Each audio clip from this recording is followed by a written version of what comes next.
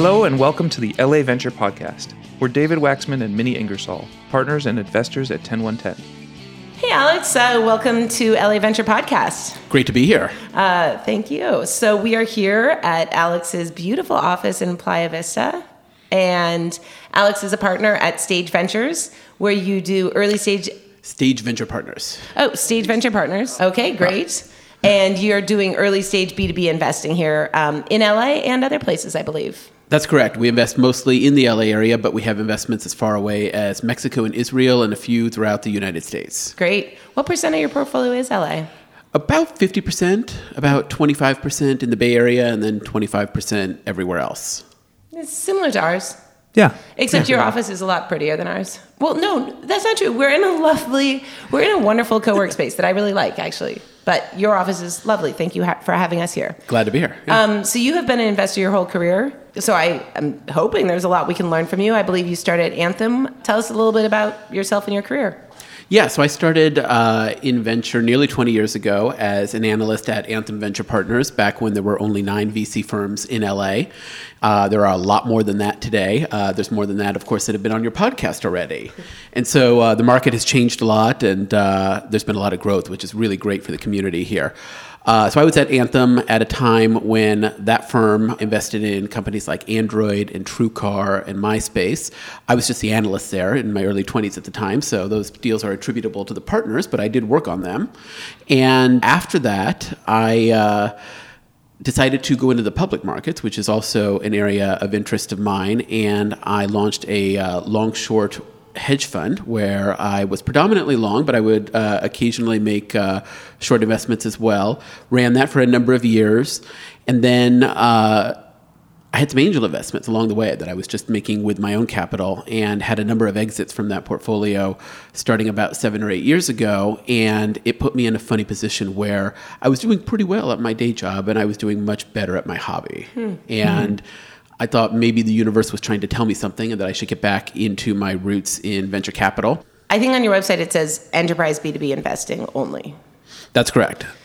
And enterprise, just to clarify for me, remedial question, enterprise B2B, does that mean big sales only, or will you do big sales as in, it's a SaaS model, I assume, but does enterprise mean something as a qualifier there? It does for us. And so, we think there are 3 categories of enterprise software from a price perspective, and we like to play in 2 of them only. And so if you think about product-led growth companies that have a low price point and a freemium model, there are many successful companies, Slack and Zoom and the like.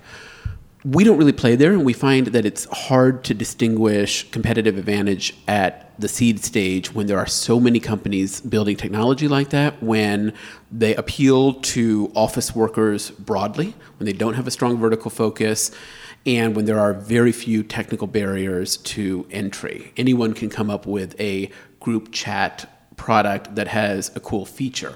So where's the defensibility there? So we struggle with that. We just tend to stay away. That's not where we have expertise as a firm. We like to focus on vertical-oriented products at the application layer that have either an inside sales model at like $10,000 to $50,000 in annual contract value, or that have an outside sales model at $100,000 in ACV and up. Let's cover the basics. What size checks are you writing, and what sort of revenue or traction do they have? So we tend to invest in companies that have raised $1 million or less in total capital before coming to us. They're typically looking to raise a round of $1 to $3 million. It's usually the first institutional round. Maybe they've received capital from angels. Maybe they've received capital from accelerators in the past. Our typical check size in those $1 to $3 million rounds is around $300K to $600K. So that means that we're always syndicating. We have lots of firms that we have invested with, including 10110, and we really make an effort to play nicely with others. Yeah, you're around a lot. I asked someone, like, oh yeah, do you know Alex? Oh yeah, Alex is always out. He knows everyone. I like that. Tell me about sort of how your pipeline flows, and then how many are active at any given time that you're really digging in with? And how many go from like a first meeting to a second meeting, if you know approximately? Yeah, so if we get about 1,500 that we enter into our deal CRM per year, then we'll take a meeting with somewhere around 500. It doesn't, which means, more than one a day in a typical week. And I would say 10% of those get past a first meeting where we decide to move them up. We decide to prioritize and do some further work. And that work is all the same kinds of things that many other VCs do. We like to meet all co-founders, not just the ones that are leading the fundraising effort. That's a big part of our diligence process. We like hearing from customers, whether current or prospective, if we can introduce a company to a customer prospect in our network. That's often the best due diligence that we can do. And so the bottom of the funnel results in 7 to 10 new investments per year. But I feel like digging in on 3 to 5 personally is about my limit, or else I am dropping balls. Oh, at any given time, that's all I'm working on. I can't dig into more than you can count on one hand at any given time. So that 50 to 75 is what I'll work on over the course of a year to get to those 7 to 10 investments. And are these typically referred companies that already have a lead? Because I assume with the prices that you're talking about, the check sizes that you're talking about, you're probably not leading most of the time. We lead or co-lead 30 to 45% of the time, actually. Oh. And in fact, the first company we ever led, we led a $2.5 million round with a $200,000 check. Interesting. Well, I stand corrected. We do that sometimes too, actually. Yes. We lead rounds with not the biggest check. And so when you're thinking about filling the round, and this is, if you're going to lead a round, how much on the hook are you for helping make sure that round is filled? It's a $2 million round and you're putting in 300, 400K. How much are the other co-investors all lined up, or how does that feel? So sometimes it's co-investors that the entrepreneur has found themselves, and maybe they're a firm that doesn't like to lead, maybe they're some other organization that doesn't have that capability, and once we have a term sheet on a deal, the rest falls into place very quickly. Sometimes it's that we get to something that very few other people have seen yet, and then it's our job to help the founder go out and syndicate. And both of those can be very effective processes, but one of them takes a lot more work from us than the other, but we don't care. It's our job to put deals together. Love it. We see so many entrepreneurs that are, they're raising $1.5 million, they have $1 million already committed, but no one's willing to lead. We make our decisions independent of others. I am days away from a term sheet with a startup that had a potential to receive a lead from a high-profile venture firm in that startup's hometown. It's outside of LA. And I had thought it would be advantageous to have the local firm be a lead because people in that market know that firm better than they know Stage Venture Partners from LA. And unfortunately, that firm decided to pass on that particular startup. That doesn't affect my decision to do the deal at all. It just means I'm going to have to do a little bit more work to syndicate the deal. What risks are you willing to take and not take when you're evaluating these deals? So we tend to be very selective about the risks we take. We don't like to take competition risk. We don't like to have a sector where there are dozens of companies that we have met that are hard for us to make any kind of distinguishing decisions when it comes to product. And you're basically hoping that of the 20 people with a similar idea, you're backing the people who will go on to be the market leader. That strikes me as Vegas-type odds. And, we're not in the business of playing roulette. And so we like companies where there are very few people attacking a market. We like new market risk. We like product development risk. And we particularly like technology risk. We like things that feel too complex and too hard for other people. And the reason we like that is that once you succeed at de-risking that technology risk, once you get a product that's working and in the hands of customers, you often have a market almost entirely to yourselves for some period of time. So you're willing to take the tech risk or the product development risk. Mm-hmm. Does that apply? How technical do you like, how much of a tech moat do you want there to be? As much as possible. Oh, great. Even if that means several years of development? Yeah, we have a few companies that have taken 18 months or more to go from our investment to a 1.0 product. I would say that, that's on the outer end of what I would like to see, but we're certainly willing to do that. So let's pull this thread a little further. You have a company that's taking some amount of months or even over a year to come to their 1.0 product, and then they have an enterprise sale in front of them. How do you make the money last through the period where you have enough proof to get other people on board? Great question. And one of the nice things about when you have a really big, chunky, valuable product, the customers often find you before you find them. They're often so desperate for a solution that they will seek you out even if you are on a rowboat in the middle of the Atlantic at 3 a.m. in a hurricane. When you are looking for as much tech moat as possible, but you're willing to take that risk, what sorts of tech are exciting to you? So on the one hand, we invest in a few areas that we've gotten a lot of expertise in, but on the other hand, we are very deliberate about not being thesis-driven. And so we don't make our investments by spending a day at a whiteboard and then emerging with the proclamation that we're going to do InsurTech this year. That's not how it works for us.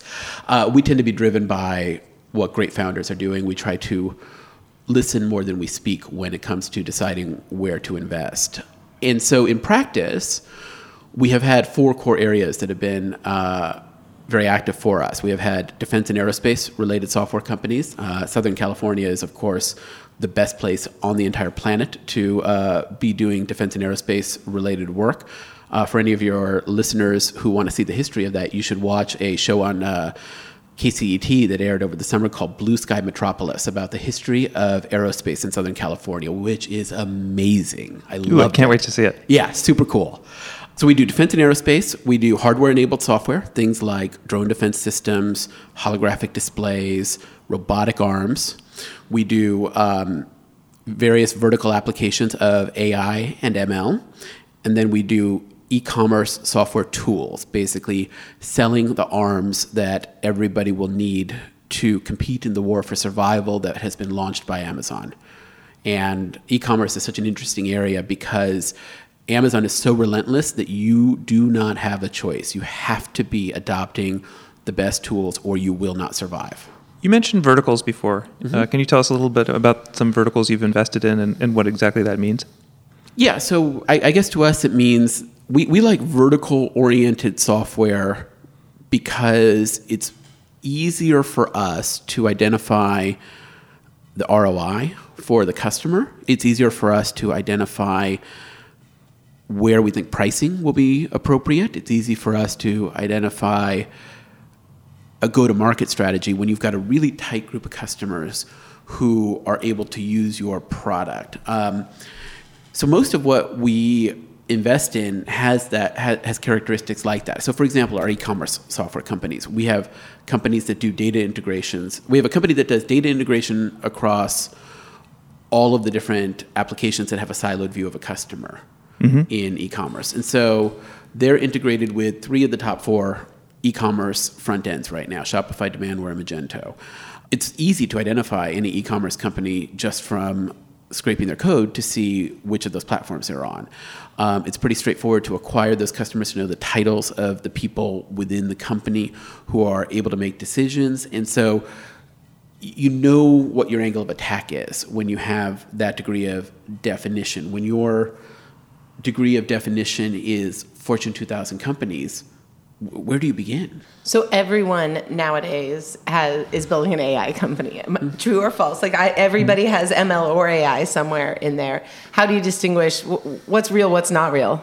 Well, so it's fun to talk about what AI is and what AI isn't. I see people saying that their product is built on AI, and we dig into it, and it's they're doing regressions, or they have an algorithm, and an algorithm does not an AI product make. And so we have spent a lot of time thinking about what AI is, what it isn't, and what kind of applications AI can be useful for. And we have a little mnemonic that we came up with that helps us to think about the core building blocks that are in commercialization today that you can build AI products out of. We call it SOAR, S-O-A-R, segmentation, optimization, anomaly detection, and recognition of objects. If you look at what AI is doing, pretty much every AI product that we've invested in has been built on a building block that comes from those 4 core components. And as you know, one of the things that we like to think about very carefully is why now? Why is now the only time that you can be building the company that you're building? When we look at AI, we think about not only the arrival of AI technologies over the last 7 years that make these products possible, we think about why have you been able to get some kind of proprietary data? We always like to say that, a technology advantage in AI is fleeting. It will last only as long as no one else has published a paper freely available with a better algorithm than you. But if you have access to data that no one else has, you have something that can be quite sustainable. So we look for those kind of things. I think the data side is interesting. I was going with a little bit of thinking about how sometimes the data can be licensed or aggregated because it's not really valuable to one person until it's aggregated. You're absolutely right that aggregating data across multiple customers, multiple data suppliers, and multiple users is often what's required to get a corpus of data that is sufficient to actually build a product. And that's often really hard, and where the creativity of founders is most needed in order to build a product. And these conversations are not easy. I always like to imagine a founder talking to a general counsel of one of their customers and handing them an MSA that says, you're going to hand all of our data to us and we're going to use it, and we're also going to sell our product but not your data to your competitors. And I like to imagine the lawyer reading that and saying, you want me to do what? Right. Happens all the time. For what? And yet you have to convince the general counsels to say yes to that. You have to overcome the objections within your customer that the most conservative executive within your customer will have. And the job of a general counsel is to be the objection that you hopefully overrule. That is their job. That is how they see their job. And so some founders are good at that. And we look for the folks who can be persuasive to that degree. But I think people are scared of AI, or maybe there's populists. Not the investors aren't scared of AI, but like sort of the populist people are scared either that AI overlords are coming or that all of our jobs are going away or something. Will the robots take all of our jobs next week or next month? Right. Yep. I would say that we have a kind of a different view of that question, because we see how hard it is to build and scale AI companies. We see how hard it is to get products out into the market, and I think people are looking at things wrong. As we sit and talk in October of 2019, we have a 3.5% unemployment rate, the lowest it has ever been in modern record keeping. We've been below 4% unemployment for the longest period of time that has ever been observed. We have record low unemployment among marginal and more discriminated against groups in this country, including most ethnic minorities. And so things are like really good. And the idea that we are all worrying about the robots coming to take our jobs, and that we have a venture capitalist running for president on a platform of universal basic income at this time, it's kind of mystifying to me. So I think that there is labor shortages. Like I have a friend who's trying to hire a bunch of reasonably low-skilled jobs, and it's hard right now. We have less immigration, I think. So I think I'm agreeing with you that there's sort of record lack of labor shortage. I don't know, too many negatives in there, but I think I'm agreeing with you that. But I think where it's coming from is that we have such problems in our society, and that's where the fear is coming from, is that things aren't working. So it's not specifically that the robots are going to take our jobs, but we have so much not working in our society, and people need to point to something, and AI is one thing to point to. And I think there are many things that are substantial problems. We all live in Southern California, which has a tremendous crisis in housing affordability and a tremendous crisis in homelessness. None of those things are caused by AI. None of those things are caused by software or technology. Those are issues that are independent of tech. And when we talk about labor supplies, I'm glad that you mentioned that you have a friend who is recruiting for lesser skilled jobs and maybe lower paid jobs, because I think the people listening to your podcast are very familiar with how hard it is to hire a full stack engineer or to hire a really good account executive to sell software or a really good data scientist. Everybody knows that. That's not news. But what I think is news to a lot of people is that it is really hard to hire a line cook. Yeah, that's exactly right. He runs a line of restaurants, and it's the kitchen. It's very hard to staff kitchens nowadays. It is really hard to hire a security guard in America right now. And I don't think we think enough about the kind of jobs that can be replaced by robots and the ones that can't. And so my acid test for a job that cannot be replaced by a robot is a hotel maid. Okay, you tell me how to teach a robot to determine that a hotel room is clean. You tell me how to teach a robot to fold sheets. You know, I can't make a hospital corner on sheets myself. I think the thing I've heard has been, well, doctors could get replaced, but nurses couldn't. And I think you could push back on either one of those statements. Yeah, so let's talk about doctors. So the medical job that everybody talks about is radiology. And radiology is a really good example because computer vision applications can read film with the same kind of diagnostic precision as the best radiologists today. Now, what that means is that instead of paying somebody who has, 15 to 18 years of education to read your film, you now will be able to do it with software. And that doctor who makes $500,000 is not going to be reading as much film. But more film is going to be shot. When something goes from having a marginal cost, and the marginal cost of reading a film is the doctor's time, to having no marginal cost, usage explodes. Usage often 10x's or 100x's. Think about how many photos are taken globally every year today because we don't have to worry about the cost of buying and developing film. I remember when film was so expensive. Now we take photos frivolously. So because the robots are unmade the radiologist job, we'll just use radiologists a lot more. We will consume vastly more radiological services than the world has ever consumed before. There was a great... Do we need more radiology services? Sorry? Do we need to be radiating people more? Do we need more imaging? Who said anything about people? We'll be scanning X-rays of your dog. Yeah. I mean... have you ever taken a goldfish in for a radiological exam? You will. There was a great technologist in. David gave a funny look, like I will. There was a great technology pundit in the 1990s named George Gilder, and George Gilder was sort of a prophet of the early internet, and he has since gotten a little less fame because he recommended a bunch of stocks that cratered in the dot-com boom. But he's a really interesting thinker, and he basically says that technology changes the way that scarcity and abundance are allocated in society. If a resource was previously scarce, the incumbent good business practice would be to conserve that resource. When a resource goes from scarce to abundant, the proper business practice goes to wasting that new resource. And sometimes resources go from abundant to scarce. And when those relationships flip, when scarcity turns into abundance or when abundance turns into scarcity, the old business models break. And I think that's what we're seeing with AI. We're taking all sorts of things that used to have a marginal cost, and we're eliminating marginal costs. I remember when AOL went from hourly pricing to flat rate pricing.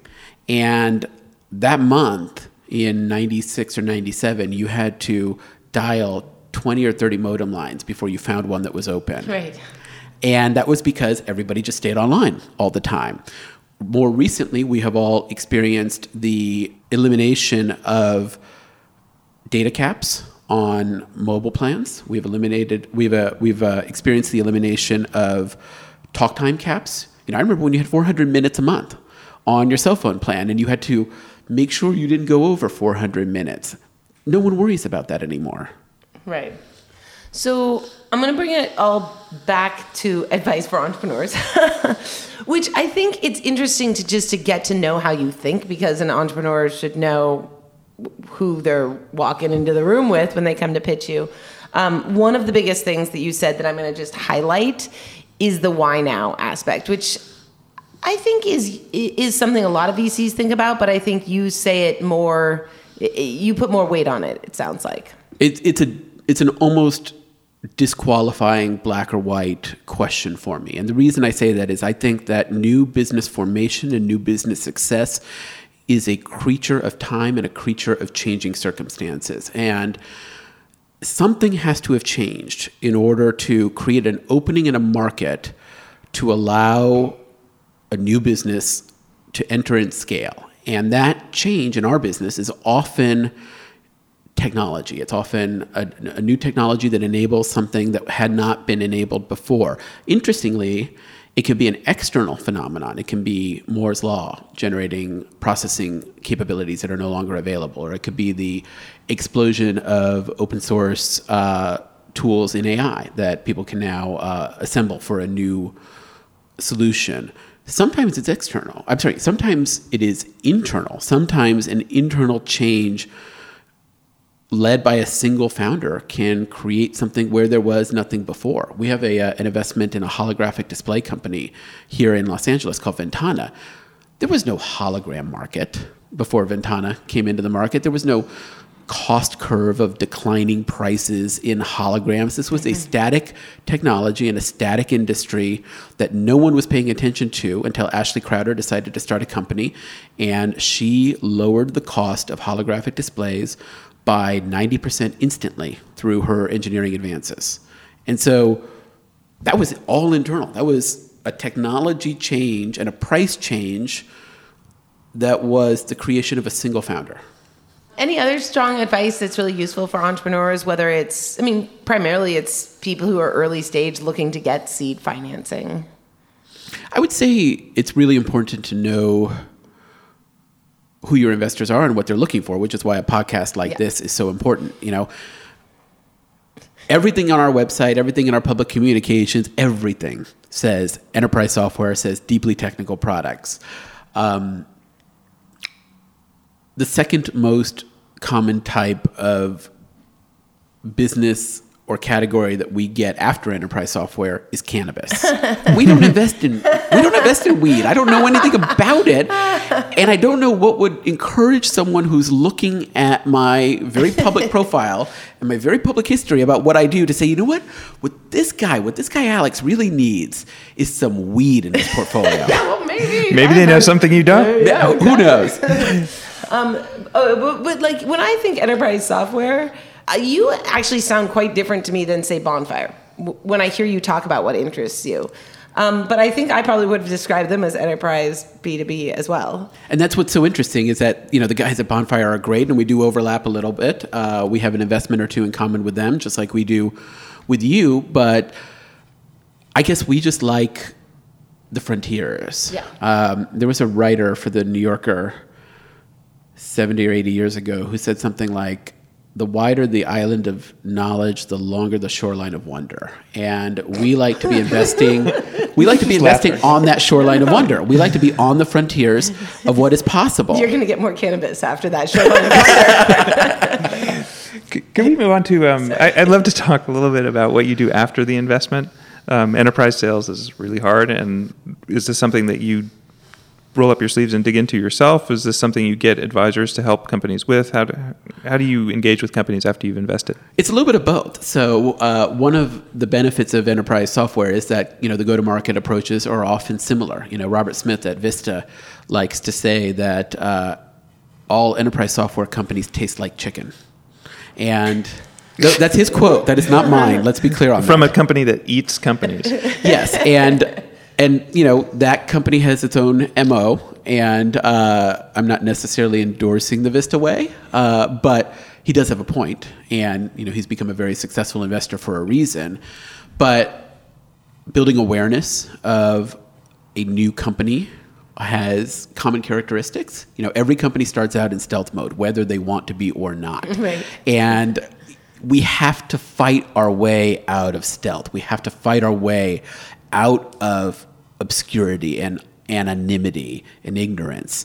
And that process is very common for enterprise software companies. How you price is very common. I have founders ask me all the time, including one who asked me yesterday, should I give a discount to my first customer or should I give the product for free? And I have a very strong opinion, which is that you price high and you discount hard for your early customers. You don't give anything for free. You print your value on every invoice and you stand behind your invoice and you give incentives for people to move first. Maybe other people have different opinions about that, but that's a very strong opinion of mine. So we like to get involved with that kind of stuff. And one of the nice things about the fact that I have no software development expertise myself is that I let other people worry about helping the founders with that, and I help with the stuff that I'm really good at. Love it. Makes great sense. I think that's a great summary of who you are, and I feel like I learned a whole lot in today's session. Not all VCs taste like chicken. Not all VCs taste like chicken, in fact, yes. Great. Alex, anything we missed? I think we're good. Thank you for having me, and I look forward to any of your listeners coming and visiting stagevp.com. Fantastic. We'll send them there. Thanks, Alex. Thank you. Thank you so much. Super special thanks to Sandman12, Ale, Benjamin, and Manquiso, who left us reviews. Only one of you is a close friend of mine, so I really appreciate the reviews from all four of you, but especially the three that I don't know.